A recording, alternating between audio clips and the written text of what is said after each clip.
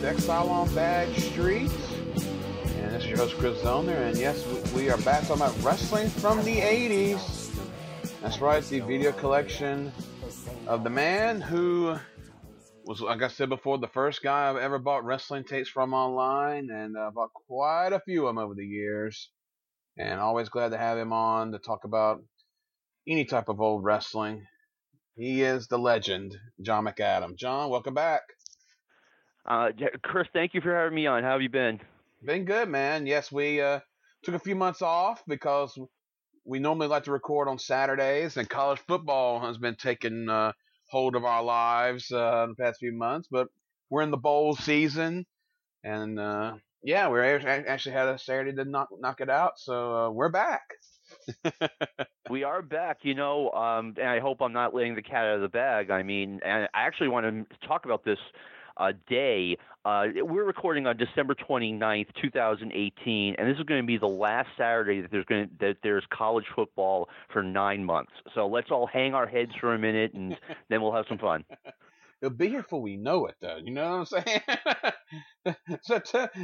September will be here. So, not soon enough. Definitely not soon enough. I know, man. I know. But at least we got some good 80s wrestling to talk about. As we ended last show of Volume 4, so we'll begin with Volume 5. And this is one of my favorites of this collection that I own from John. And because there's a lot of hodgepodge of stuff that mainly focuses around a lot of 84, but some other stuff involved as well. But a lot of great stuff. So let's go ahead and get started. All right. The first match on here was Ricky Steamboat versus Ron Bass. This would have been from one of the Crockett shows. May have been Mid-Atlantic. I couldn't remember. But J.J. Dillon and Black Bart get involved, and Ricky Steamboat ends up tearing J.J.'s pants off, revealing ladies' garter and stockings.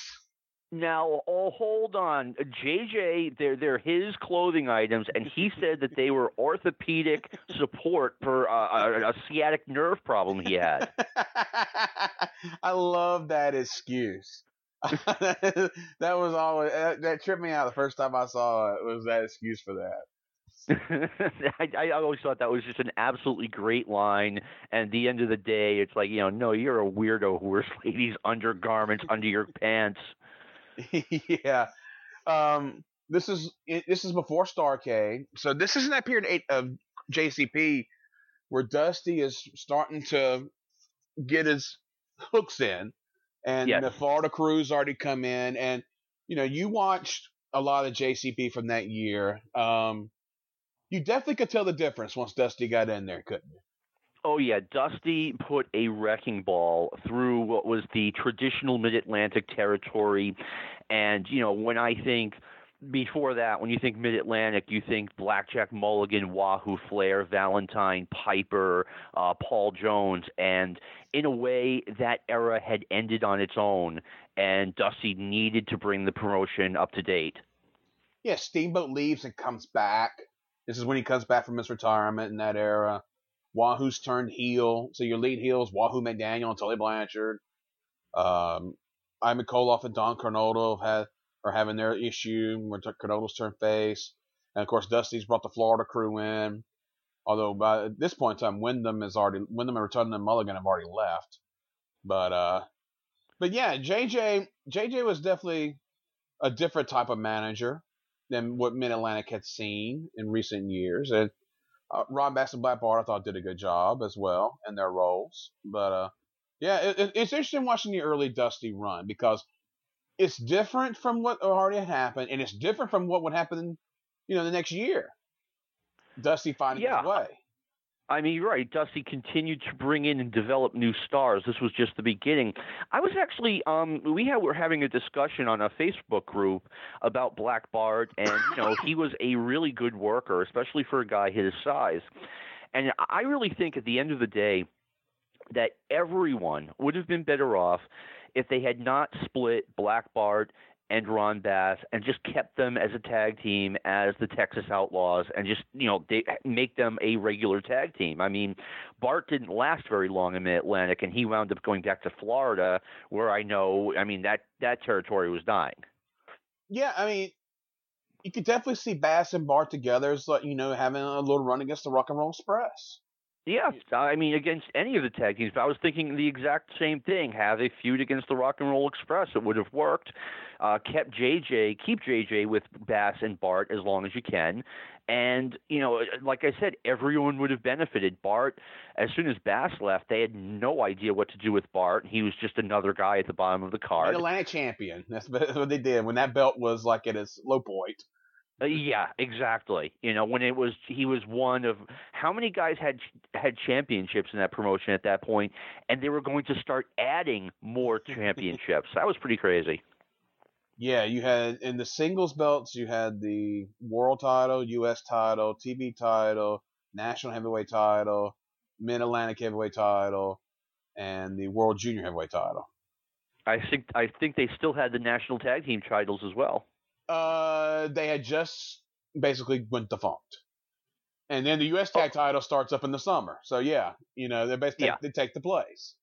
So, 2 sets of tag belts. a lot of titles. Yeah, a bit much. Yeah. Speaking of somebody that was a bit much, Roddy Piper's next with a series of hyper WWF promos. If you've never seen Piper house show promos from about 84, 85 in WWF, he is on a different level in these promos, wasn't he? He definitely was. I remember at the time, it's not that I didn't like the promos, but I didn't like the fact that the main event was now a Piper's Pit with Bruno Sammartino, and they did this at Madison Square Garden. They did this at the Boston Garden. Like, I wanted a wrestling main event. Yeah. Do you think that the reason why they did that was they didn't have as much faith in Piper as a wrestler? And they just wanted him as a personality? I am inclined to think that, at the end of the day, the live Piper's Pits, they did draw.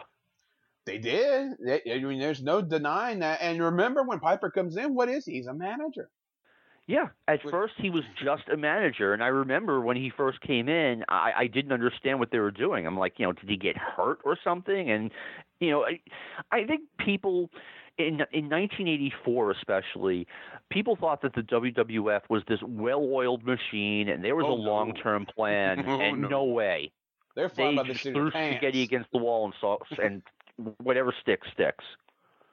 Yeah, you look at Piper in that run, and he's kind of like what Way Watts would have treated Michael Hayes. Watts had Michael Hayes more as a mouthpiece guy outside the ring and let Terry and Buddy do the work. But yeah, that's true. And Piper's a strong worker though. Yeah, Piper. I mean, he had a certain match that he could work, and that worked out well. But I mean, Piper was already a huge star when Vince brought him in, and I think Vince and the WWF utilized him extremely well, and they protected him really well. They did. They turned him into an even bigger star, that's for sure. One of the biggest in the history of the business. Yeah, and he didn't have to do a job at WrestleMania. Did he ever do a job in the WWF? Like a real job? Well, later on. Bret Hart at WrestleMania. That's the biggest one I could think of. If he may have did a house show job or job for like Andre or something like that, but he never jobbed for Hogan. Even those were DQs. Yeah, he never jobbed for Hogan. That's for damn sure. So, yeah, until WCW. And think about it. He lost the United States title in Crockett without ever having to do a job. Exactly. They stopped the match for blood. Yes, exactly. Piper was very well protected. That's for sure.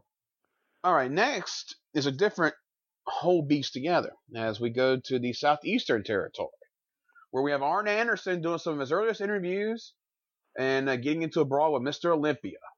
Now, Arn had entered Southeastern as Super Olympia in late 83, and he unmasked and formed a tag team with the original Mr. Olympia, Jerry Stubbs.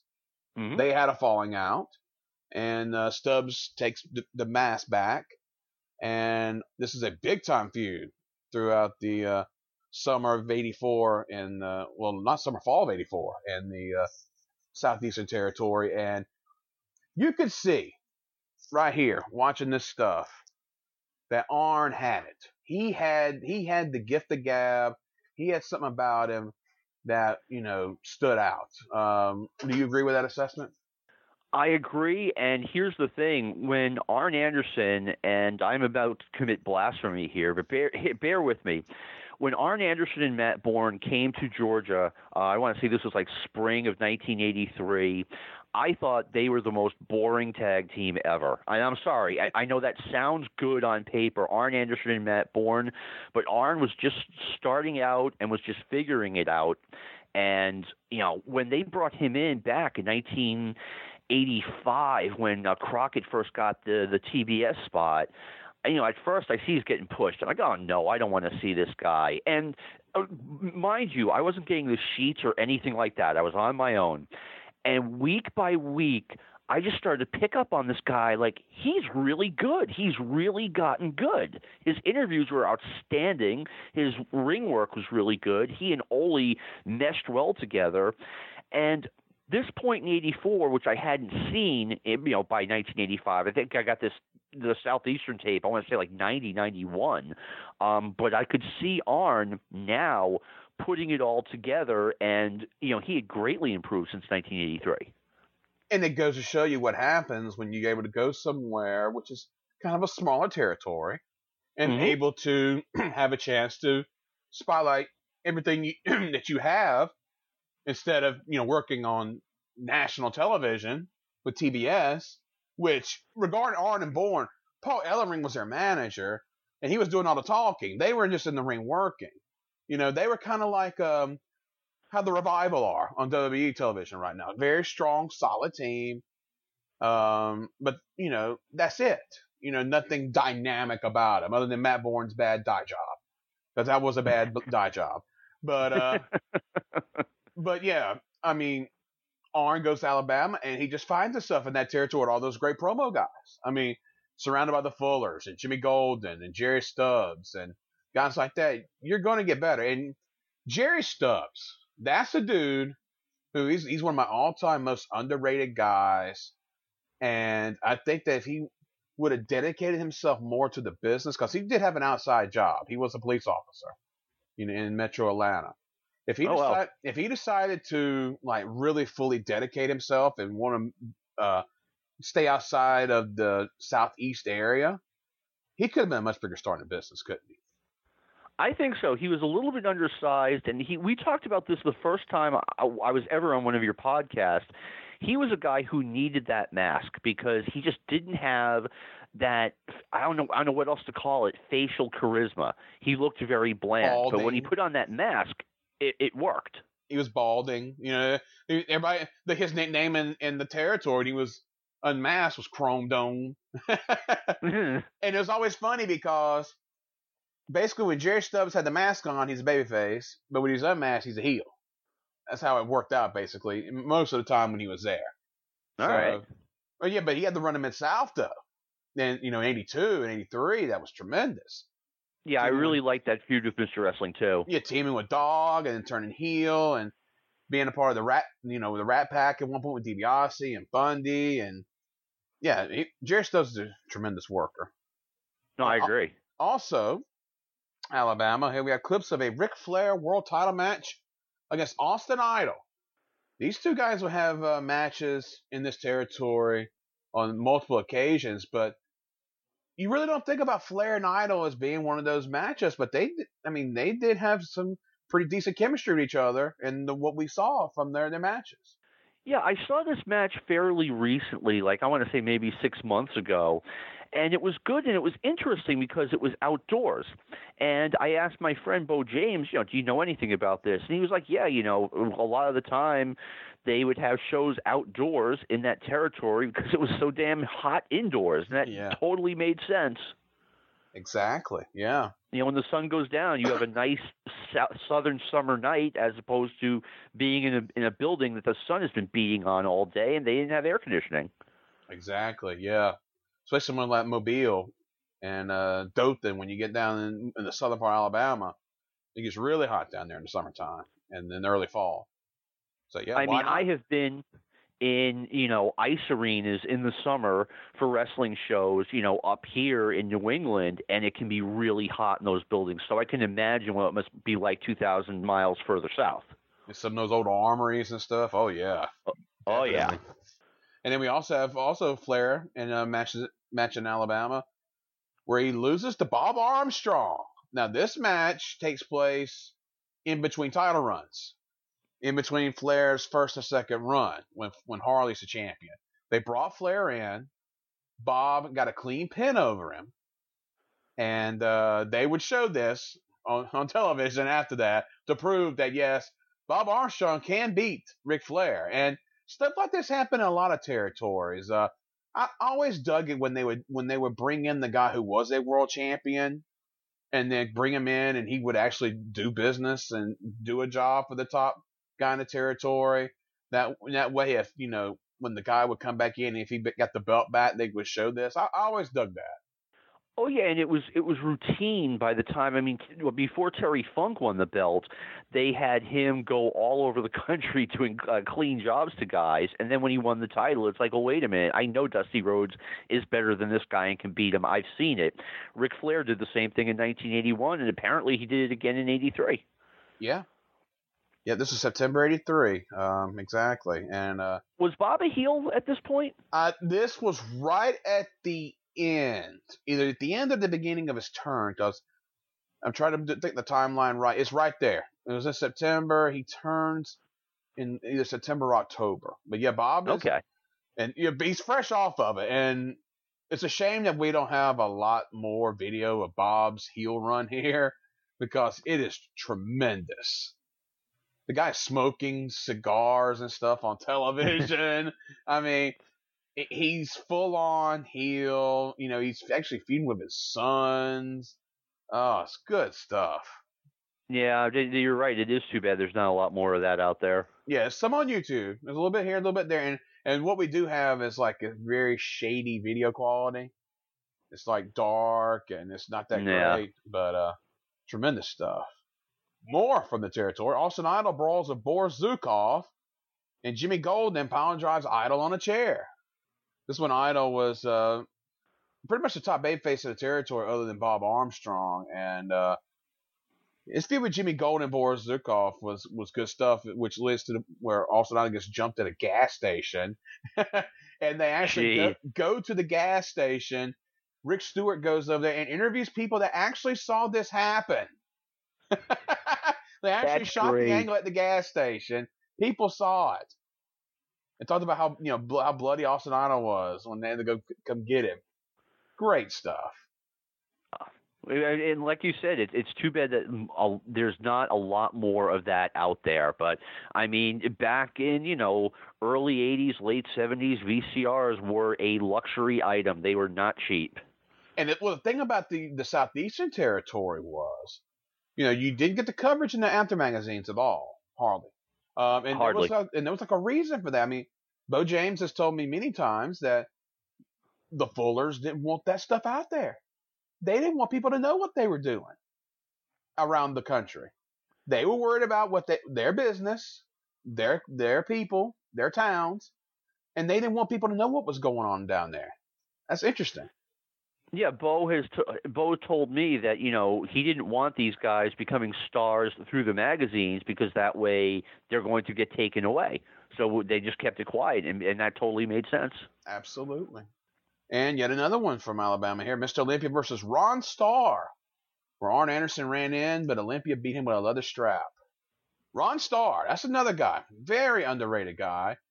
Mainly worked just these different styles of territories, like Southeastern. Spent a lot of time in Puerto Rico. Worked Stampede. Worked the Maritimes. Did some shots. Big name in San Francisco in like the late '70s. Yep, late '70s in San Francisco. Worked for Ole after this in '85. Ron Starr's a dude that could, he's one of those solid Southern style guys. Could talk, could work. Didn't have the look to be a major player, but he was a definite, solid hand. Yeah, he was one of those guys that I actually wondered when the wrestling war was going on in like 85, 86. Why no one picked up on Ron Starr. I mean, a promotion like Watts or World Class could have used him definitely as a mid-card guy. And that's not a knock, by the way. There are plenty No. of wrestlers out there who, were starving and would have loved to have gotten that push somewhere. Yeah, he was, he was being, a top star in Puerto Rico, but hey, sometimes you may want to stay a little bit closer to home. But yeah, I mean, it's interesting how his American work was scattered around in Yeah. this era for sure. He kind of had that that Dr. D. David Schultz vibe about him in ways too. And No, I never thought of that before. That's true. yeah, I like Ron Starr a lot. Good talent. All right, next is one of those memorable moments. This is a hair match from New Orleans, Louisiana. Hacksaw Jim Duggan versus Hercules Hernandez, but it's not Hercules that's got the hair issue. Dr. Death Steve Williams was the referee for this match. Now, Dr. Death has been been a heel, but not really. He's been feuding with Terry Taylor over the TV title medal in Mid-South, which he stole. He wouldn't give Terry Taylor the medal after Terry Taylor beat Crusher Khrushchev for the title. So he's basically holding that hostage. He costs Duggan the match, turns full heel. So they try to cut Duggan's hair. Well, the babyfaces run out and save Duggan and end up putting Jim Cornette in the chair. And they're going to shave his head. One small problem. The electric razor does not work. So the fans are about to start rioting here. Bobby Fulton gets an idea. He runs to the back, gets a big disposable razor, and they just grind into poor Cornette's head. They get some of the hair off, but nowhere near what they wanted to. This is one of those angles that was something else. I remember the first time I saw it, and poor Cornette. Good Lord. What was your thoughts about this when you saw it? Okay, well, a couple of things. The Doctor Death turn, which was they were kind of in the middle of it, and I thought it was a really creative turn. He took the TV title, the actual medallion, away from Crusher Khrushchev because Williams felt like he beat Khrushchev and he deserved the title. And while they're working on a rematch with Khrushchev, Terry Taylor, That's right. Doc's friend, wins the title. And, Terry's like, okay, Steve, you can give me the title now. And Steve would keep putting it off. He'd be like, oh, yeah, Terry, I forgot it. And just crazy stuff like that. And finally, Steve's like, no, I'm keeping it. You have to take it from me. And while all of this was going on, they have the hair match where Doc, who's supposed to be a baby face, turns heel in the middle of the match, and yet somehow in all this fracas, poor Jim Cornette, this has to be seen to be believed as far as, what they did to this poor guy to get that hair off of him. I mean, they just took this cheap, Bic disposable razor, and they put shaving cream on his head, and they really didn't care how much discomfort he was in as they were just grinding this dull razor against his head. Oh, it had to suck. Had to. Yeah, I mean, you could see like the welt on his head coming up as they're doing this. Oh, yeah. But here's the thing, though. Duggan lost the match. That gets forgotten about that, and he lost the match, and they reneged on the step. In New Orleans, this is not too long after the whole JYD Mr. Wrestling 2 deal. Mm-hmm. So, yeah, I mean, it's one of those deals where the fans could be happy, but still, you kind of reneged on a big step here. I thought back then, during that time, I think the fans were just happy that even though Duggan lost, he didn't really lose in their mind. Yeah, he was cheated by the referee. And Jim Cornette is now getting what, he deserves. And wasn't it funny? Now, everyone think about the way Jim Cornette dressed back then. And now he's running around wearing a mask with those same clothes. It was too much. Yes, and following that up is a classic moment from Mid-South as Jim Cornette, wearing a mask, joins the Midnight Express as they sign a contract to wrestle the Fantastics Oh, Bobby Eaton. I know what you're going to say. Yes, Bobby Eaton. This is what your words. Bobby Eaton cracks the Fantastics in the head with what may have been the chair shots of the decade. Great angle. Oh, they were. He waffled those boys. Oh, it was, it was back in the day when we were A, a lot less concerned about concussions, and B, it was before the 90s when there were just no rules and everything was, a broken glass death match or whatever and nothing mattered. These chair shots, I mean, it sounded like a gunshot. No, a shotgun went off in the building. And this is a real chair whapping up against poor Bobby Fulton's head. It was unreal. And Tommy. He gave it Tommy, too. No, Tommy got one, too. The one Bobby got really stood out. Yeah, and they're wearing their white tuxedos, too, which are stained in red blood after this. But to say the least. Oh, just tremendous stuff. And they would show this a year later when they did their potato video. Oh, that's right. To show how wrestling is real. How their wrestling is real, unlike the WWF, who, I mean, they had Morocco, it was the anti-chair shot, hit Ricky Steamboat with a chair that obviously had been broken beforehand. It looked so bad. And I'm surprised they didn't take the time to just redo it. But once again, we're talking about WWF just throwing stuff against the wall and seeing what sticks. Exactly. But yeah, this Eaton just destroyed those poor boys. This will get on the network eventually whenever they start, uploading more Mid-South stuff, because they ended right before this. So when it gets up there, if you've never seen it, you need to check it out, because he just kills those guys. All right, also Mid-South, Butch Reed, who me and John did a podcast on a while back, objects to Brickhouse Brown calling himself the Brickhouse. And Brown somehow ends up arm wrestling Buddy Landell. Classic Budrow. Oh, yes. We talked about Butch and Buddy as a combo on the Butch Reed podcast we did. And they're right at their crescendo here of being awesome. And Brickhouse is here because this is right after JYD leaves, which we'll talk more about that in a minute. But Brickhouse was the first guy that Watts tried to use to offset that loss. But this is great stuff here, isn't it? Oh yeah, Butch Reed and Buddy Landell were phenomenal as a team, and their breakup was phenomenal. And I actually do suggest, if you enjoy the podcast we're having right now, go back in the archives and check out the Butch Reed podcast we did. I think it was about 2 years ago. Yep. It was a solid, I want to say 3.5 hours, just an in-depth look at one of my favorites, Butch Reed. Exactly, and Buddy is just amazing here as his associate. Oh, yes. And we talk a lot about that on that show. But and go ahead. To this day, it makes me a little bit sad that Buddy just. What happened with Buddy happened. He was about to get a huge push in the NWA. He had just won the national title. He was going to dump J.J. Dillon, and he was going to get Baby Doll. Yep. And they were going to put him near the top. And Buddy just flaked out and missed a TV taping, and Dusty decided he'd had enough of him. Yeah. Yep, and this is Brickhouse's first run in Mid-South, because he would leave and come back.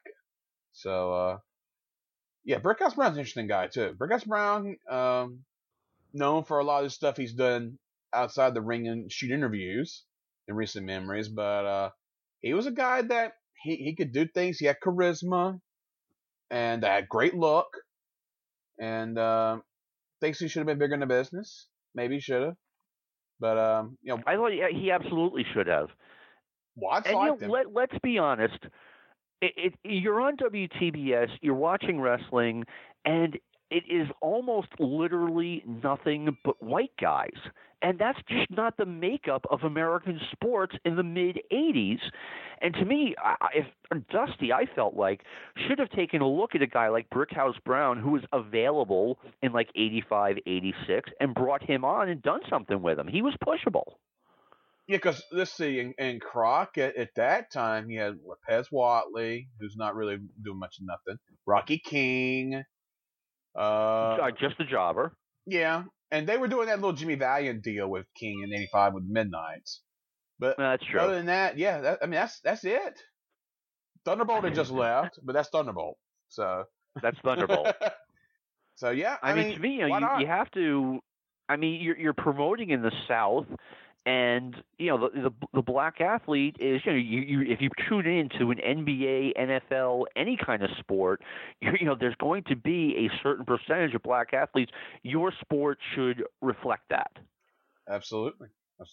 And well, they didn't, and they should have. I mean, if it wasn't going to be Brookhouse Brown, it should have been someone else, or at least a couple of other someone else's. Exactly.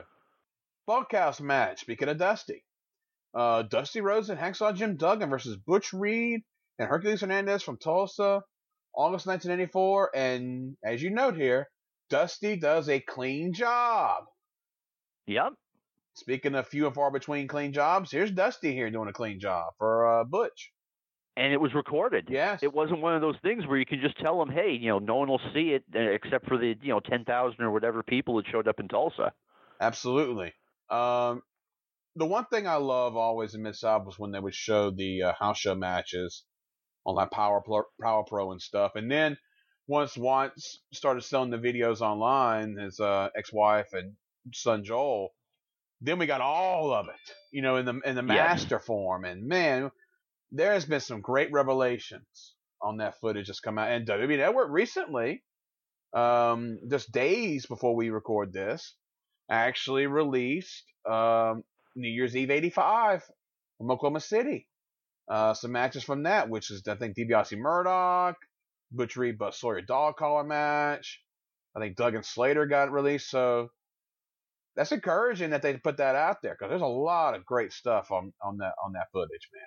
Totally. I was unaware. I thought that the only Mid-South footage from that recent release was it was Neidhart and Reed against TA and 2, which I've already seen. Yeah, they just put this out. Days before we record this. Yeah, Hidden Gem. One of the Hidden Gem things. So, yeah, great stuff. Something for me to look forward to. And there was a lot of blood in this bunkhouse match. Dusty's wearing a white shirt, so, yeah. You know what that means. Oh, yeah. Also from Mid-South, Bill Watts buries the Junkyard Dog for leaving Mid-South for WWF. He never recovered from that, did he, Watts? Watts never recovered from it. Although, you know what? JYD, there's an expression in the business that, a babyface, your very top babyface, which JYD was in Mid-South, after 4 or 5 years, it's time for something else. And if you keep the babyface out there for too long, your business goes down eventually. And business had gone down in '83 in Mid-South, and I think it was just time for something else other than JYD. Not knocking JYD, it's just that he had his run. Yeah, and he was already starting to work other places, too. So he was starting to travel. But just leaving for the WWF, I think's the thing. And the way he left, that's not telling nobody and everything. I think that was the big deal. But Watts just went on months and months and months on television, just burying JYD in ways. It definitely affected him. Well, I remember this specific episode, and this is when they made the announcement that Junkyard Dog had left for a place where the competition was a lot easier. Yes. We all know where that is. And Watts proceeded to show footage of Butch Reed beating up JYD, humiliating him, pouring tar and feathers on him, just dominating him. And Watts was like, Butch Reed won the war. The Junkyard Dog has broken down mentally and just needed to get away from Butch Reed. Couldn't stand the idea of taking another beating from him. And it was like, wow. Yeah, I mean, you never saw like that where the heel would be put over that strong like that. I mean, and JYD was no longer a draw in New Orleans. Oh no. I mean, not to get on a huge subject, but this is exactly why I think I wish that it had been Watts. I wish there was an alternative universe where Watts got the WTBS contract. Oh, I know. If he had done, I mean, because Crockett. We were talking about this on one of my groups. Tully Blanchard and Arn Anderson quit Crockett to go to the WWF. And Jim Cornette gets on TV and introduces the Midnight Express as the two guys who would rather fight than switch. And supposedly Crockett said something to Jimmy like, hey, we don't do things like that here. Knock it off. And Watts was the opposite of that, as we all know. And I really would have loved to see how things would have panned out had it been Watts as Vince McMahon's number one adversary instead of Crockett. It definitely would have been a different dynamic, for sure. Yeah. And we'll give Watts the money. I mean, there's no telling definitely what could have happened, for sure. Yeah, I mean, Watts just couldn't get on a national cable network. They wound up doing a good job getting on syndication, which was still a really big deal in the mid '80s. But it was too little, too late at the end of the day. Well, he was going to move his operations. I mean, they were going to to go to Atlanta. That was the plan. They were still going to run their territory, which God knows, to travel there. But they were going to home base in Atlanta. Yeah. But he would have to fly those guys around. They had already, right before Watts sold out, he had a show at the Omni, which didn't do well, but, sometimes that's just how it goes. And my theory with Watts has always been, if you look at when he sold the territory to when he sold it to Crockett, this was like late April, early May 1987. WrestleMania 3 had just happened, and I don't know if Watts has ever said this, but I really believe that Watts took a look at WrestleMania 3 and he said, "That's it, I'm cashing out." It was the week after. Was it? Yeah. April 5th, April 5th, I think, was the day that it happened, and Mania was what, 29th? Yes. Yeah. So there you go. A week after. All right. Well, then it had to. You know what? In that case, I guess chances are it was in the works before we finally saw what the crowd was for WrestleMania. But then again, probably right around early March, mid-March, it sold out. Yeah, it was around April 5th, maybe the week after that. It was in the early April, first, second week of April, for sure. All right. So, yeah, I think Watts just took a look at what, the money McMahon was bringing in nationally and just said, look, I just can't compete with this anymore. And I think he got off to kind of a late start, and it hurt him. Yeah. All right, next we get feud highlights of the Midnights vs. Rock and Roll Express in Mid-South. This is building up the return of the Rock and Roll Express after they had lost a Lose Town match to the Midnight Express and was gone for 90 days. Yeah. And the Mid-South version of the Rock and Roll Midnight feud is probably the best stuff, wouldn't you say, of those two teams against each other? Oh, without question. I mean, it was great in Crockett, but Mid-South, Mid-South was something special. I remember when I first got the complete episodes of Mid-South Wrestling from '84, and before they arrived from Memphis, Watts put on a couple of Rock and Roll Express vignettes. And when they finally arrived, their first match at the Irish McNeil Boys Club in Shreveport, the girls, it was like the Beatles showed up at Shea Stadium. The girls were screaming over them, and they hadn't even been there yet. Power of television. They were promoting them on television, showing their videos, which, Mid-South was starting to do the videos at the time, but these are the Jarrett videos. And, I mean, that's basically stuff like that's what, got Mid-South really into doing their own videos, was playing that type of stuff. Yeah, and the Rock and Roll Express never really got over in Memphis because of the Fabulous Ones. Exactly. And when they got into Mid-South, I was amazed at the reaction that the fans had to them. They were over out of the box. Oh yeah. You build over like crazy. You build somebody up good. I mean, it works. It did. All right, next we go to Georgia for a few things. Terry Gordy, Buddy Roberts versus Kevin Sullivan and Mike Davis from television in November of '80. Complete with the classic series of skits revolving around special referee Austin Idol and his 4 flat tires. Another angle. What an angle. Another angle that's been redone in multiple places over the years. And the deal is that the Freebirds refused to face Idol and Sullivan on television. So Idol picked Mike Davis to be his partner. Idol Sullivan. But they did get special referee, which turned to be Austin Idol. So TV comes. Idol's not there. And Gordon, they keep trying to put it off. Sullivan comes out there, and they just keep putting it off, keep putting it off, until the time to come and not put it off no more. And Gordon's like telling Kevin, it's like, you know, he's just not going to show up, Kevin. You know, he's not, you know, you remember how he was, because Austin Idol and Kevin Sullivan had a big major feud just months earlier. Austin had just turned babyface. Yeah, so, you know, now they're getting along and actually as a tag team. But, now, Idol had been in Georgia for years as a heel, and he had just recently turned babyface, and they put him as the referee. And Gordon was kind of like, you know, Kevin's out there sounding like Ted Kennedy. God, I know the man is going to be here. He gave me his word, right? And he kept saying that over and over again. The people in Georgia must have wanted to kill him. But anyway, and they had this going on literally the entire hour. Every segment would start with, you know, either Hayes saying, get in the ring, stop waiting for Idol, or Sullivan saying, the man gave me his word, he needs more time. And they, you know, then finally Hayes goes, all right, boy, get in the ring and take your whooping. And Kevin just realizes it's been like an hour. He can't wait anymore for Austin Idol. So we're all assuming that Idol has just bagged out, and, you know, because he's an irresponsible bad guy. But no. And like I said, Gordon was great in selling all this, and they had the match, and all of a sudden, the match ends, Freebirds win, and they're cutting the promo.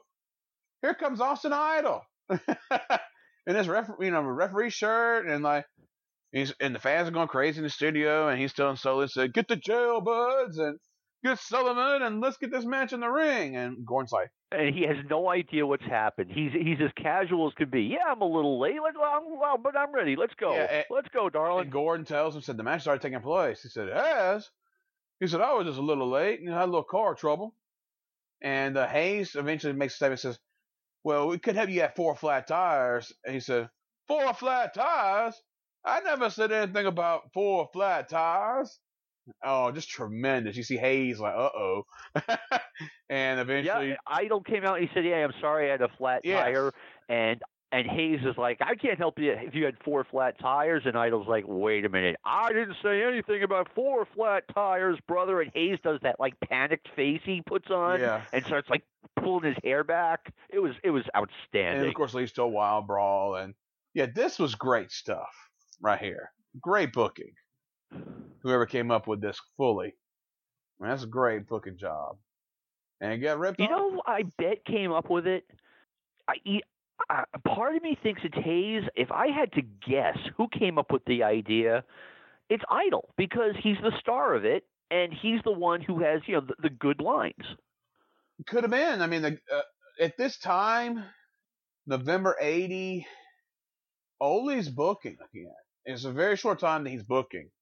He's booking between Bill Watts and Robert Fuller. So Ole's booking. And, I mean, Hayes had a lot of input from the jump on his stuff. But, I wouldn't be surprised if Idol may have came up with this. Somebody should ask him that, see if he can remember. Because that would... You know, going into a broader range, not everyone, people sometimes think that a booker just kind of heads off to his library and starts writing stuff, and okay, here's what we're going to do, and he just presents it to the wrestlers, and they say, okay. A booker is rained upon with ideas from everyone, from the wrestlers to the referees to the fans. Absolutely. Everyone has an idea, and some of them are good. Sometimes you use them. Absolutely. All right, next we get Ole Anderson destroying an award plaque given to Tony Atlas for being the Wrestler of the Year or whatever it was. This was an interesting feud. They feuded for like a month or two here, and they had a deal where Alexis Smirnoff would get involved, and then the mask was a Russian invader, and he made the comment about your kind can't be champion or something like that. Very, very racially motivating angle here. I don't know. It's odd. I think one thing, too, while I'm on the subject of, let me make this clear, you know, Booker's this, and whenever my friends and I saw stuff like that, and, I mean, prime example, in 81, Tony Atlas and Hulk Hogan had a brief feud, and Hogan was, like, calling him boy and the brown clown and crap like that. And we're just like, and this is 81. And we're a bunch of white kids in New Hampshire. And we're like, dude, knock it off. That is not cool. I just don't want anyone thinking, seeing that and saying, oh, that's what people were like in 1981. Yeah. No, they weren't. Everyone was turned off by it. Everyone I know was turned off by it. Yeah. It was different. I mean, but yeah, I mean, there's a lot of that going on back in wrestling those days, so really, Oh, yeah. no, it's just the way it was. Thank God it's changed now, but it was a different time and place. That type of stuff. Yeah, definitely. All right, there's an AWA angle mixed in here, one of the few of the era. Bobby Heenan destroys Buck Zumoff's radio. Heenan is great here. Zumoff is horrible. Who's surprised, you said? Oh, Buck Zumoff. I'll tell you, Buck Zumhoff, I could not stand him. Even when, he was one of my least favorite wrestlers. And that's before his sort of recent conviction. I had no idea about anything about this guy, except he was just a bozo who showed up with a radio, and he thinks he's a rock and roll guy. I was always happy. I wanted to have Heenan make him eat that radio. Oh, yeah. He was a hateable person, Zumoff. Oh, I never liked him. Never. No. And again, he has, his out-of-the-ring issue that he's currently serving time for. He could have been the sweetest guy in the world outside the ring, and I still would have hated him in the ring. Never liked him. All right, we go back to Georgia, and we have Gordy Sullivan versus Island Sullivan, the clips from the Omni. Also, Dusty Rhodes in a couple of deals here. A wild brawl with Terry Funk. And match Ole Anderson, where Alexis Renoff helped Ole beat up on Dusty. So there you go. I never understood Alexis Smirnoff getting a push.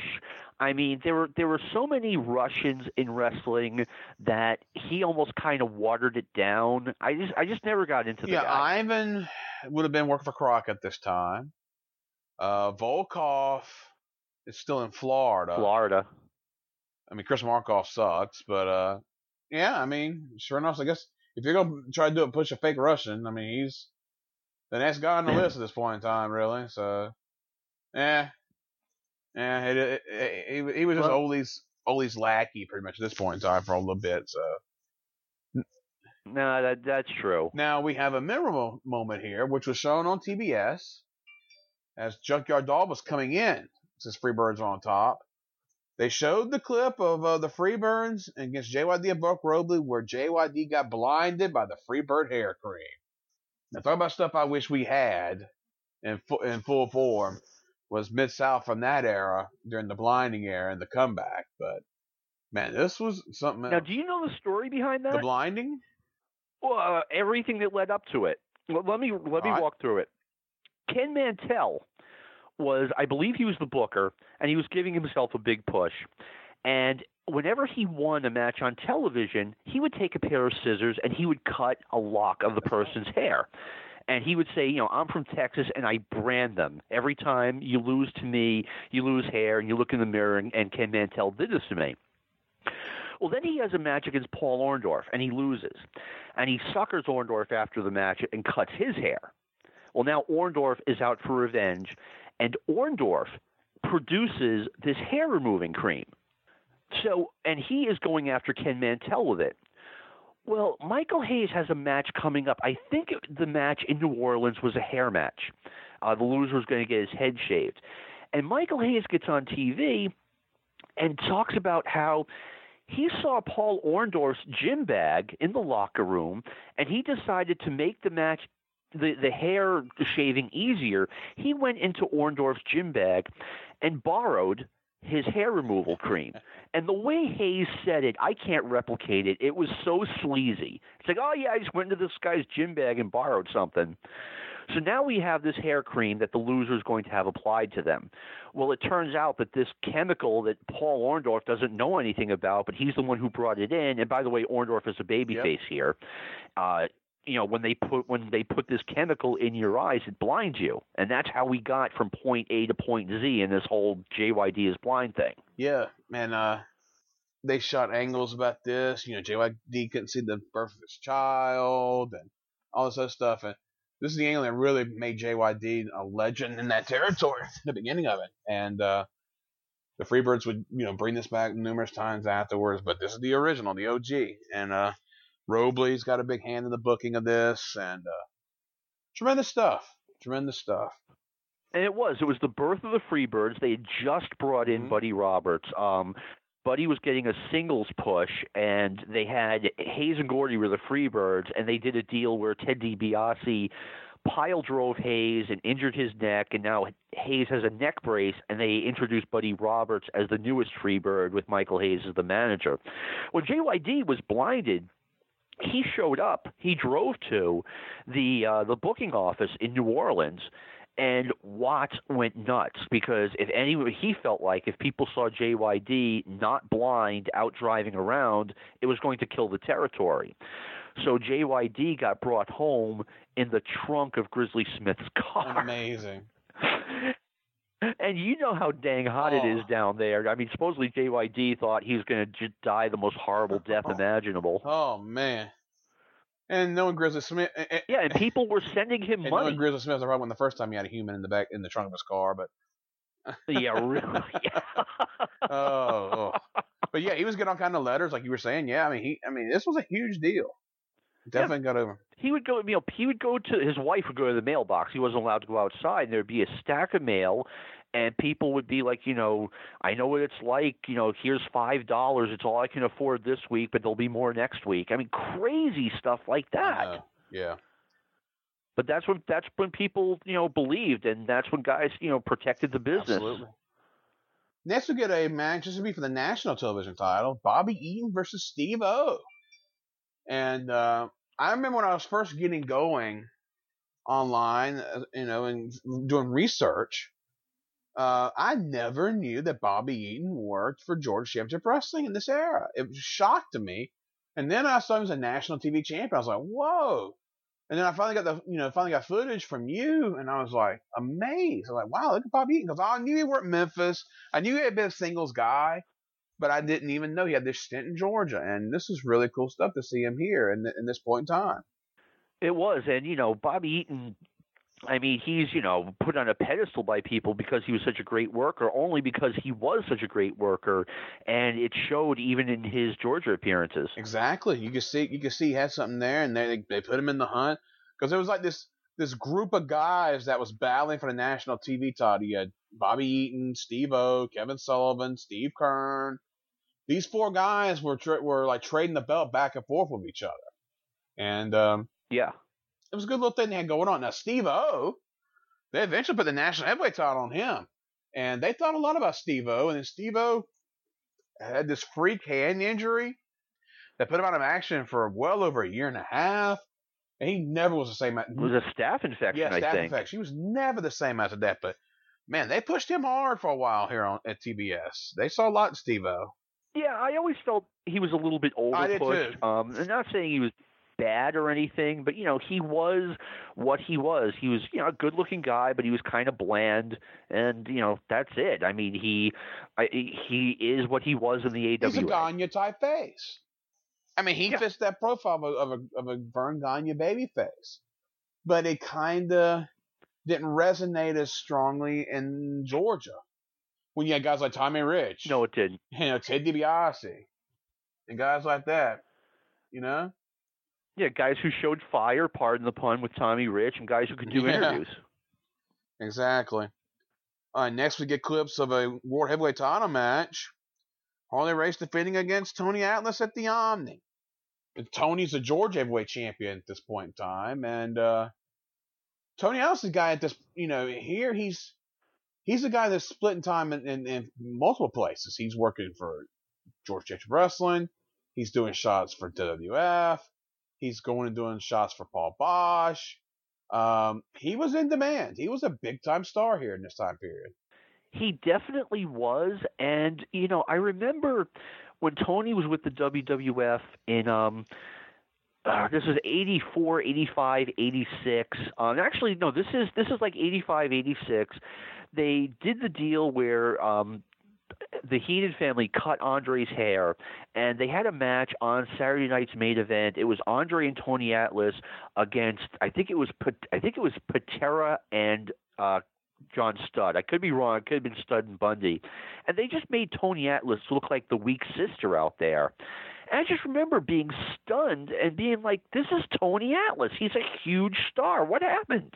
Drugs. And his demons. Yes. Which Opley talks about. And I mean, like I said, I didn't have access to that information, but it just at the time, but it just goes to show you how big a star Tony Atlas was at one point. I mean, I could have easily seen him wearing the NWA title. When he left WWF in '84 and went to work for Vern, and then he comes back to WWF right after that immediately, they were humbling him then. You know? It was basically a punishing thing, and that's when he really started having his problems too. It was a perfect storm of things bad for him. So yeah, I agree. I mean, I remember seeing him when he was in World Class in like '86, '87, and I couldn't believe it. And I'm like, he's Tony Atlas. He's pushable, and the NWA should bring him in, without knowing what was going on behind the scenes. Yeah, exactly. He should have been somewhere where he could have been able to shine a little bit for sure. Because he still had talent in '84. I mean, he's still in great shape, but just wasn't to be. But this is probably him at his best in this era right here. Definitely in 1980, early '81. 80, 81. I agree with you. Next we get Bruiser Brody doing a commercial for a St. Louis car dealer. Brody would do a furniture store commercial. He did commercial car dealer. And it was cool to see Brody in that environment, basically being Bruiser Brody. Yeah, and he was over huge as a babyface in St. Louis. And he had a way different persona there than he did like in Japan or in Georgia. So it worked. Absolutely. And following that, we get Ric Flair and Harley Race in Kansas City for the World Heavyweight title in '84. Missing Link attacks and Bloody's brace for the match. Typically a great match between two legends. Missing Link breaks a pin and saves Flair's title, 3.5 stars. There was an interesting relationship with Flair and the Link here, because this happened in World Class too. You beat me to it. Tell that story. They did an angle where Flair was wrestling the Freebirds. I haven't seen this for a while, and Flair was the babyface in this scenario, and he brought out the missing link to even the sides, which was every bit as bizarre as it sounds. Yeah, and it was like right around the same time as this. It's like it was weird, a weird connection there between Flair and the Link. Yeah, And Flair, I think this was right around the time he had lost the belt to Kerry, and Flair, which obviously makes Flair a big-time heel in World Class, except on this night, he's the babyface because he's against the Freebirds, and they're ganging up on him, and of all people to bring out to even the sides, the missing link. Like Ric Flair and the missing link, I just can't see that tag team, but here it is. Yeah, and you gave this. Well, I don't know if it's you gave it, but it's 3.5 stars on this match. This was a really good match for Kansas. It's Harley Race is stomping grounds. Harley Race is a babyface, so you got a different dynamic here than your normal Flair Race matches. Yeah, totally. I mean, obviously Harley was the man in Missouri, and he was a top babyface, and they were going to use Flair to keep him over in that position. Absolutely. Next, we get Terry Funk and Billy Jack Haynes having words on the set of Championship Wrestling from Florida. Do you remember what exactly prompted this? Let's see if you can remember this. Oh, did you say Terry Funk? You got this Terry. Okay. Oh, but it had involved Dory was this too. The time? Okay, I don't remember anything with Terry and Billy Jack in Florida, which isn't to say it didn't happen. But I do remember an angle where Billy Jack had basically just gotten there, and Dory Funk was doing an interview, and Billy Jack naively stumbles out and says, Dory Funk Jr., you're one of the greatest. I want to shake your hand. Next to Dusty Rhodes, you're the greatest wrestler ever. And, it's like, of course Dory's not going to take that lying down. And Dory starts slapping him around, and the feud starts. Yeah, and I think it was from Texas. I think the second greatest wrestler besides Dusty to come out of Texas. Okay. Which you're may right. be even worse. And of course, that's like the most left-handed compliment known to man. Oh, man. And Dory, this is when Dory's got that whip. This is when he comes back from his run booking for Crockett. and he's in Florida for a short time. And this is right before Billy Jack goes for his one night with WWF. But that's another guy, huge star in wrestling at this point in time, Billy Jack. Yeah, Billy Jack in 1984 looked like he was going to become, a huge star. He got the big push in Portland. Dusty brought him in. Dusty elevated him to, he was Dusty's sidekick in Florida for a little while. And, then he went to the WWF. They had big plans for him. I'm not exactly sure what. Probably neither did they. But they put him on the program, and for whatever reason, they put him on the cover of the program along with Wyndham and Rotundo, and they were like, these are the next generation of superstars. And Billy Jack disappeared. One day and left.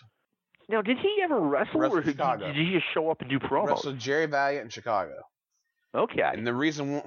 Because they had vignettes with him walking around with a horse saying that he didn't drink or use drugs. Yeah, that's it. Funny in hindsight. The reason why he left supposedly was they didn't hire Stan Stasiak to be announcer for Maple Leaf. They announced they hired Angela Mosca instead. That I have never heard that story before. If that's true, that's the craziest thing I've ever heard. We talked about it between sheets. Stasiak was Billy Jack's mentor, and he was trying to get him a job in WWF, in that job in particular, being the color announcer for Maple Leaf Wrestling. And they interviewed him and everything, but Billy starts up, and then they hire Mosca, and they screw over Stasiak, and he's like, "Fuck this," he quits. Yeah. Wow. I had never known why he left WWF. Nothing against Billy Jack, but he went on that tour for about a year and a half, where he would start up someplace and walk out. Yeah, he burned a lot of bridges, and like no other wrestler I've ever heard of. He did a lot of that in this era, that's for sure. Kevin Sullivan, Dutch Mantel up next, and a match from Memphis Television, 81. Always fun seeing Kevin Sullivan pre-Devil gimmick. And he is in amazing physical condition here in this run. Yeah, Kevin was an interesting guy because he was one of the first wrestlers. He was part of the WWF when I first started watching wrestling. And he was kind of, a little bit pudgy, looked like looked like a kid from, I don't know, Norwood who had a bench press in his basement. And, then he goes to Memphis and he does that transition where he gets heavy into bodybuilding. And he looked, he was always short, let's face it, but he was ripped at this point. Yeah, he started that in Georgia, and Tony Atlas talks about how he's the one that got Kevin really involved in it because, remember, they were a tag team in 80. And that's right. The famous ether angle. And you can see Kevin's body is changing throughout the year. And then they turn Kevin heel, and he's just ripped to shreds. And Kevin actually wins Mr. Tennessee in 81 in the bodybuilding. Wow, I didn't know that. They showed the video on Memphis Television of him competing in the tournament. And he wins Mr. Tennessee because Kevin was kind of based out of Knoxville a lot of this time. And, of course, after Memphis, he goes to work in Knoxville for Blackjack and Flair. But him and Wayne Ferris. But yeah, it was fun seeing Kevin in Memphis in this time period. Remember the First Family, which we'll talk about them in just a few minutes. But yeah, good stuff. Memphis, tremendous run in 81 here around this time period. That is something that I wish there was a lot more footage of, that Flair and Mulligan when they owned Knoxville, because they're just tiny little bits and pieces out there, and you want to connect it all together. They got coverage in the After magazines, and I was kind of like, what's going on here? And I've got bits and pieces of information, but I would love to see that absolutely. television. There's like a little bit, but yeah, not much. All right, Terry Funk then shows up at the Memphis studio for the first time, going wild and beating up jobbers and swearing revenge on Jerry Lawler for the infamous empty arena match. Yes, Terry with the patch over his eye. Beating up everybody. Wild and crazy. And it was the first time we had seen Terry since the infamous empty arena match. And he was nuts. He was beating on the Nightmares. The heels. Just great stuff. Yeah, no honor amongst thieves. Now, what do you think of the empty arena match? I'm sure you've seen it. Yeah, we talked about it. we did it on one of the previous shows. I mean, it's one of those things that I when I saw it, I just couldn't believe it, and it was just a amazing spectacle that it's something to think about because they talked about a time that nobody even talked about it. When it became something of a thing when tape trading became a thing. Oh yeah. It was just like, yeah. And yeah, now I do remember we did talk about it, but it's just a very polarizing thing. Like, you either love it or you hate it. And I mean hate it. Oh my God, it was so stupid, the stupidest thing ever. But I'm one of those people who loved it. Lance Russell smoking. You can't beat that. All right, and speaking of Lance, a hilarious skit here is Lance interviews Jimmy Hart and his charges at the first family picnic. And you note that Hart seems to be half in the bag, which, as we know with Jimmy Hart, he wasn't drinking. Because Jimmy Hart is one of those guys who's never drank. He did a great job of playing like he was drunk.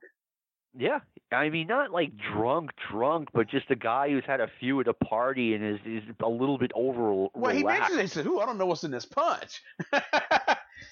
I mean, but yes, Wayne Ferris, Kevin Sullivan, and the Nightmares, and they're basically going over their dream matches. And it was a cool segment. You see Lance is probably outside the TV studio somewhere, or Jerry's house, or wherever. And they're doing this deal where he's interviewing the heels and trying to get their dream match. And it was great. Great segment. Jimmy Memphis had such great visuals.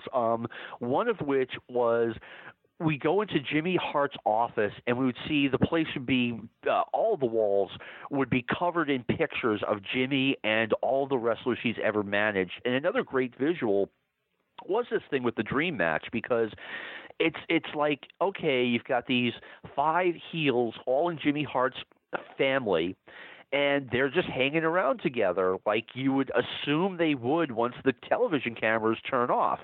And here they are, outside, hanging out, having a few, and the Nightmares are wearing their masks. And I thought, of course one's wearing a shirt, one's not. But, yeah. Great. And like I said, it was just a tremendous visual. Like, oh, this is what life is like with these guys outside of the ring. And of course, it's all fantasy, just like wrestling is, but it was an extension of that family, just like Jimmy Hart's office. Next, we get a match which I hope one day, the WWE Network will put up in full. Loser leaves town, steel cage match. Kerry Von Erich, Michael Hayes, Reunion Arena, Thanksgiving night, 1983. You say, great match, brilliant finish, 4 stars. And they only showed half of this, basically, on television. Yeah. It was tremendous. Yeah, and I've talked about this before. We are we've done the Freebirds versus the Von Erichs for 11 months now. Michael has lost the Loser Leave Town match on Thanksgiving night. Gordy and Hayes were about to lose their Loser Leave Town match. And as great as I thought the Von Erich versus Freebirds feud was, I thought it might have been the greatest feud of all time because it put the territory on the map for a little while. It went on too long, and I thought that to this day, I think that the feud should have ended on this night. Michael Hayes should have gone somewhere else, and they should have brought in new heels. I agree. It would have been, they needed that different dynamic, but they couldn't. Once they had them gone, because they went to Japan, business tanked hard for those few weeks, and Fritz freaked out. Like, I gotta bring these guys back. Well, yeah, because you're out there pushing like the Super Destroyers as the top heels, and Missing Link, Super D's, yeah, Devastation Incorporated. Yeah, I mean, surprise, business is in the tank, and these guys don't even have a storyline to be feuding with the Von Erichs. I was watching about a year and a half ago, I want to say, they dropped almost the entire year of 1982 of World Class on WWE Network. And I got very excited because not only had I never seen any of that before, or I had seen very little of it, but it didn't get covered in the magazines. So I'm like, great, I'm going to get to watch this, 30 or 40-hour movie that is world-class wrestling that I never saw before, and I just couldn't get through it. I'm sorry, it wasn't that good until the Freebirds arrived. It was definitely different, that's for sure. It was old school Texas wrestling, they said. You know. Yeah. I mean, I remember when Michael Hayes, when WWE had WWE 24/7, and every month or so they would drop an episode of World Class, and they would be hosted by Michael Hayes and Kevin Von Erich. And when they were showing the stuff when Michael Hayes first got there, like November 1982, Michael was always like, "Okay, hang in there. This gets better real soon." He's like apologizing for it. Yeah, because there's a lot of like Kabuki, Magic Dragon, Checkmate, you know, guys like that on top. Bundy and Irwin. King Kong Bundy, Wild Bill Irwin. McGraw, Almadrill. Yeah. Yeah. You know, it just wasn't very good. And not only was the talent not, that scintillating, but there were no storylines that were interesting, to me anyway. All right, next we get Ricky Steamboat versus Dick Slater from Mid-Atlantic Television 84. Good match, no finish shown, because it's one of those we run out of time deals. 3 3/4 stars. Yeah, Slater, I think we've talked about before. I mean, it's like, we did talk about it when he went to the WWF, and like it was like the Joker's magic machine that steals the surfer's talent. But Slater was unreal before he went to the WWF. Oh yeah, he was great here in Crockett in '84. Tremendous. U.S. champion. And, Steamboat is obviously on his way out, and the reason he left was because he didn't want to be Dusty Rhodes Jr., like Magnum TA kind of wound up being. Dusty went on TV and presented Ricky Steamboat with a pair of cowboy boots, and here, Ricky, you're an honorary Texan now. And Ricky, he didn't say it on TV, but he's like, I didn't want to be that. I don't bring out a lei and put it on Dusty and say, hey, you're an honorary Hawaiian. Yeah, I know. Hilarious. So that kind of hastened that. That's a big reason why Ricky kind of took on a major life change. He had been in Mid-Atlantic Wrestling for 8 years beforehand, and now it's time to go on the road with WWF. Mm-hmm. All right, we continue and go back to Alabama. This time a little bit earlier from the stuff we talked about earlier in the show, as Arn Anderson and Jerry Stubbs are a tag team here. They're feuding with Bob Armstrong and Ron Fuller. And the first match here, the heels pile drive the referee after the match. Then they have a match on television for the titles. And Ron Fuller turns heel on Bob Armstrong in the whole situation. And then we have Arn and Stubbs facing Bob and Scott Armstrong, as Scott's going to be Bob's new partner, and Ron Fuller interferes there. Ron Fuller basically tells the story that the reason why he turned on Bob Armstrong was Bob Armstrong turned on him in '82, cost him the World Heavyweight title in a match against Ric Flair, and he was a special referee. And this is his payback. Very logical booking. Which makes complete sense. Yep. Exactly. Is Scott's still a referee for WWE, right? Yeah, he's an agent. He's in a gorilla position. Oh wow, good for him. Yeah, he's one of the guys that's in that spot. But Ron Fuller's wearing a mask at this time too, folks. It's Tennessee Stud wearing a mask, and there's a reason for that, as he's kind of the Jerry Stubbs situation. He's balding. So that's why he wears a mask as Tennessee Stud. But this is really good stuff, man. Really, I mean, again, another thing in Southeastern, great storytelling. And Bob. Yeah, I mean, I just wish I remember we got Southeast from Knoxville on cable very briefly in early 1980. I loved it, and I wish there was more of it out there. Absolutely. Next, we get Terry Gordy and Kamala from Fort Worth in '84. These two had some fun big man matches in this era. Yeah, I didn't appreciate Kamala enough back in the day. I thought the gimmick was kind of goofy. But when he was put in there with an opponent, a good big man, he had good matches. Absolutely. And also from Fort Worth, Ric Flair versus Michael Hayes. And guess what? Ric Flair has a missing link in his corner to offset Bud Roberts. As you said, one Flair link connection is weird enough, but two on the single tape?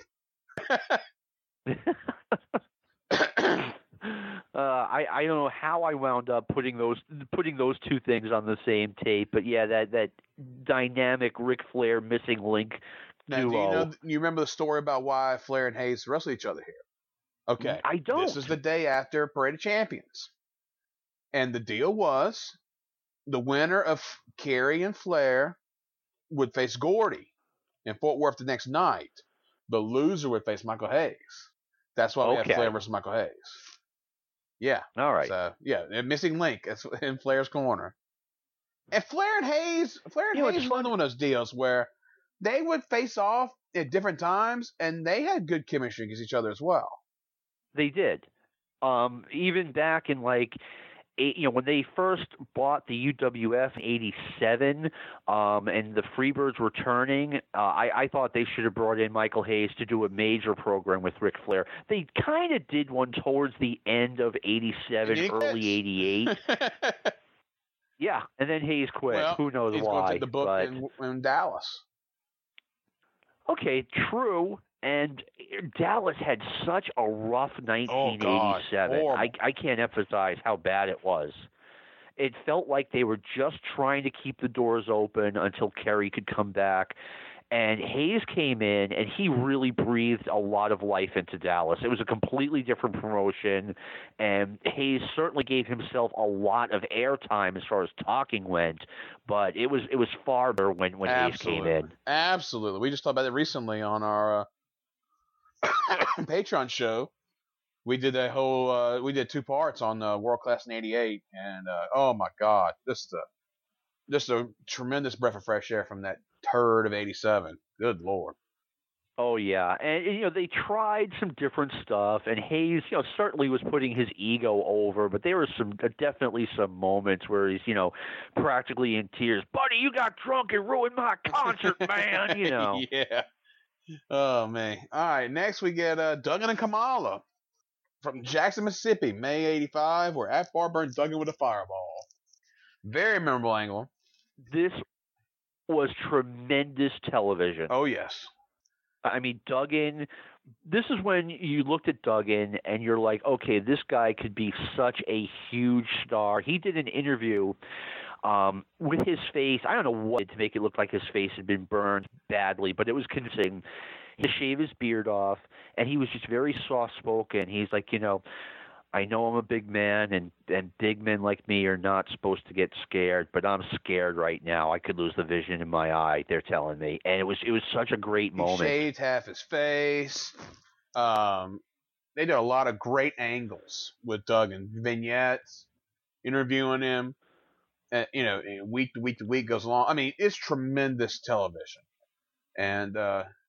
And Watts adds to it. He's like, I'm the president of Mid-South Sports, but I can't suspend Skandor Akbar until there's a hearing, and then he won't let me have a hearing, so my hands are tied. And Watts, he's just boiling at this point. It was so good. And this leads to Watts coming back in the ring. Yes. Which he probably did one too many times, but it worked this time. Exactly. And we could talk about this for a while, but we don't have the time. So maybe this will come back up in another show. We'll talk about it because it's really great stuff. All right. Sure. Then we get 2 Rock and Roll Express matches here from Mid-South as they're on their way out here in this time period. Dirty White Boys on television, and Ted DiBiase and Dr. Death Steve Williams, where they lose the Mid-South Tag titles in Houston in 1985 in a 3.5-star match. DiBiase and Doc, I love them in this era as a tag team. They were awesome. They were awesome, and in a way, they almost came across more as a faction than the tag team. It was like Ted DiBiase was the lead heel, and Doc was the quiet muscle behind him. And it was an act that transcended. They won the tag team titles, but it was an act that I thought transcended just tag team titles. They were totally awesome. I agree with you. I just talked about this on another podcast recently about Ted DiBiase. I loved him in Mid-South because his thing was he had to have a title belt in Mid-South because that gave him the leverage he needed in Mid-South I love that.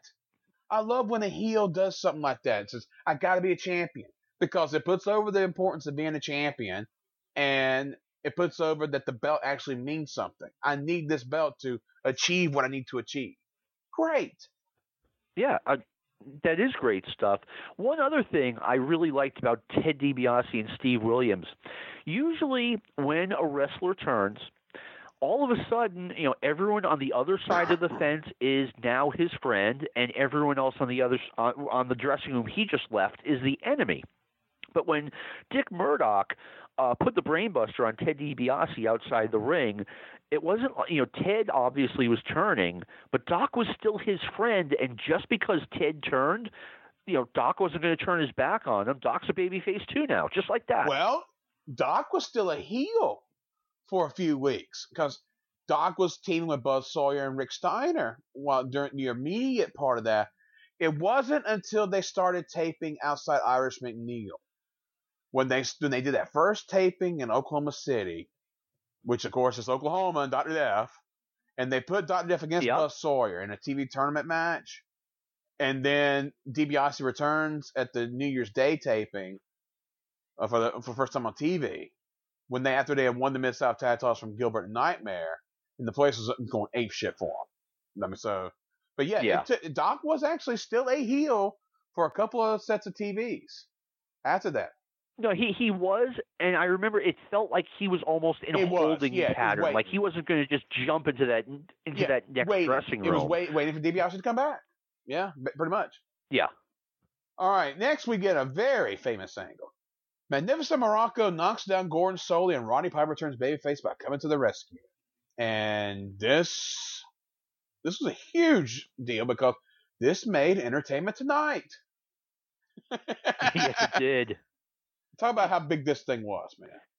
I mean, for me, I remember watching it live, and I did not see Piper's babyface turn coming, even though in hindsight there were hints towards it. Like he was just a little too chummy. You could tell Gordon respected Piper and considered him a friend. And well, if Gordon respects you, you have to respect Gordon, right? So Morocco is, he's getting more and more belligerent by the week, and finally he's about to lay into Gordon Solie, and you're like, oh my God, but and Piper, and he keeps pushing Piper away, and Piper comes to the rescue. I mean, I remember seeing it live and just going nuts over it. Absolutely, and Piper becomes just a mega baby face for that short time he's hanging around in Georgia before Ole fires him. Horrible decision, But Ole says, I don't know if you've seen this, but I just recently watched Ole's shoot interview with Feinstein, where they asked him about firing Piper, and he said Piper showed up too many times at house shows, geeked up out of his mind on drugs. He said he couldn't take it no more. He had to send a message, so he had to fire him. Well, two quick things. The story I heard was that it was Piper and Tommy Rich who were showing up late and all messed up. And when I say late, I mean really late. They're having to, have matches go longer than they should be while they're waiting for these two to show up. And Ole felt like he had to make a decision on, whether this was going to be allowed to go on. So he felt like if he got Piper away from Rich, then Rich might straighten out. So that's what I heard a long time ago. I can believe all that. But number two, you know what? Ole, he just liked firing people, it seemed like. There were just too many out-of-nowhere firings where you're just like, look, everyone else can't be the problem here. You're right. Ole's Ole. That's for sure. Yeah, what are you going to do? And I'm sure, and you know what? Running a wrestling promotion is not as easy as it sounds. So. No, it isn't. All right, two more things, and this show will come to an end after one tape. This tape is so loaded. It take one show. It really was. And we're not done. Good job, McAdam. Not done this yet. Jake the Snake Roberts versus the Snowman at the Superdome in New Orleans on June 1st, 85. Featured Muhammad Ali accompanying the Snowman to the ring, and Jake selling some punches for the champ. This was a big deal as well. Ali had, of course, been at WrestleMania, but he's doing physical activities here. And this is when Ali could still do stuff, but his condition is starting to take a toll on him. He can't really talk that good. But Jim Ross interviews him at his house with Bandini Brown, and this was a very interesting angle. And they're really trying to build Snowman up here in that JYD role, but Snowman flakes out. But man, again, Ali, this is a big time star here. Well, I mean, Muhammad Ali, or not anymore, but at one point he was the most famous person in the world. He was, obviously he's Muhammad Ali, he's a king. And from what I heard, one of Ali's associates, and it might have been Bandini Brown, was good friends with the Snowman, and whoever this person was able to set things up. So you've got the Snowman, and he can tell Bill Watts, "Hey, I can get Muhammad Ali to the Superdome with me for you if you push me," kind of thing. Yeah. I mean, and you know what? I mean, if I'm Watts, I'm like, okay, I'll do that. Yeah. I mean, I'm not gonna push you to the top of the roster, but I mean, TV title, and you're right there near the top. So the best thing Snowman ever did in his career was in that Lawler angle a few years later, but yeah. That Lawler angle was something, but from what I understand, and I don't remember any of the details, but I mean, well, Snowman supposedly wasn't. I mean, you know what wrestling dressing rooms are like, and even they didn't want a guy like him around. And to finish this off, and one of the more interesting moments of Jim Cornette's career, a series of Jim Cornette interviews from World Class revolving around the stupid green jacket angle he did with Scott Casey. Please tell me about the green jacket. Okay, they were doing an angle, obviously based on the Masters, where Jim has this precious green jacket that means so much to him. It means so much to him that he brings it to the wrestling matches. And Scott Casey Sunshine was feuding with Jim Cornette. Scott Casey was associated with Sunshine, and they were hinting that it was romantic. They weren't flat out saying it yet. They went to Scott Casey's house. And Sunshine opens the door, and it's like she's wearing like a long shirt and maybe nothing else up under it. So they're definitely hinting that, yes. And Scott Casey, he's a ladies' man, but yeah. Yeah. So they haven't flat out told you that these two are an item, but like I said, they're dropping hints, and they're also dropping hints that Jim Cornette might not be interested in someone like Sunshine or a female in general. And so anyway, they do this thing where Scott Casey steals the jacket, and every week they're making a big deal about Jim almost gets his jacket back, but no, Scott Casey pulls the football away. I thought it was fun in a silly way, but I thought it was almost too silly. Yeah, and I tell you what's funny. When they go to Crockett, there are fans in the crowd at TBS Studios heckling Cornette about the green jacket. What? I missed it. You watch that? You watch it and just listen, and you'll hear it. It's hilarious. They'll mention Sunshine. Wow. Oh, there was a "We Want Sunshine" chant, a small one among some of the fans, which shows that they were watching World Class, of course, because it was on Atlanta television on Pedicino's block. But yeah. Funny stuff. But, yeah. One of the things that kind of drives me crazy about 80s promoters is that they all had this weird idea that the fans only watched their show. Like, oh, I don't worry about that. Our fans don't watch that WWF stuff. Yes, they do. They're wrestling fans. You watch whatever wrestling you can get your hands on. And, of course, if the World Class is on in Atlanta, they're watching it. But the promoters just kind of deluded themselves a lot. Well, I'll tell you what, which was an interesting moment in that regard, was remember when Piper and Valentine had their first WWF meeting on television? And they actually acknowledged their past? Yeah. And I totally remember that, and it was very smart because they didn't make the segment about that, but they acknowledged it, and it took 30 seconds for them to just, okay, here's the storyline, this is out of the way, moving forward. It made total sense. Let me laugh doing this now, of all people. So, yeah. Wow. And I'm sure it was either Piper or Valentine's idea that, look, we are 6 months, not even, away from this, blood feud we had in the Carolinas. Let's just acknowledge it, get it out of the way, and start doing what we're supposed to be doing. Absolutely. All right, John, that's it for us here. Plug time. What all do you have to plug? Oh, not much. I have a weekly podcast along with my friend Sean Goodwin called Stick to Wrestling, part of the Arcadian Vanguard Network. I think if you just put Stick to Wrestling in Google, you will be able to find it. It is a weekly 60-minute show, and I am so psyched to doing the show that we'll be recording this week because we're going to be talking about the 35th anniversary of the Iron Sheik being the WWF champion. I got a lot to say about that. I'm sure you do.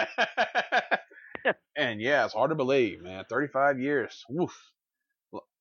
Oh, I mean, a lot going on there.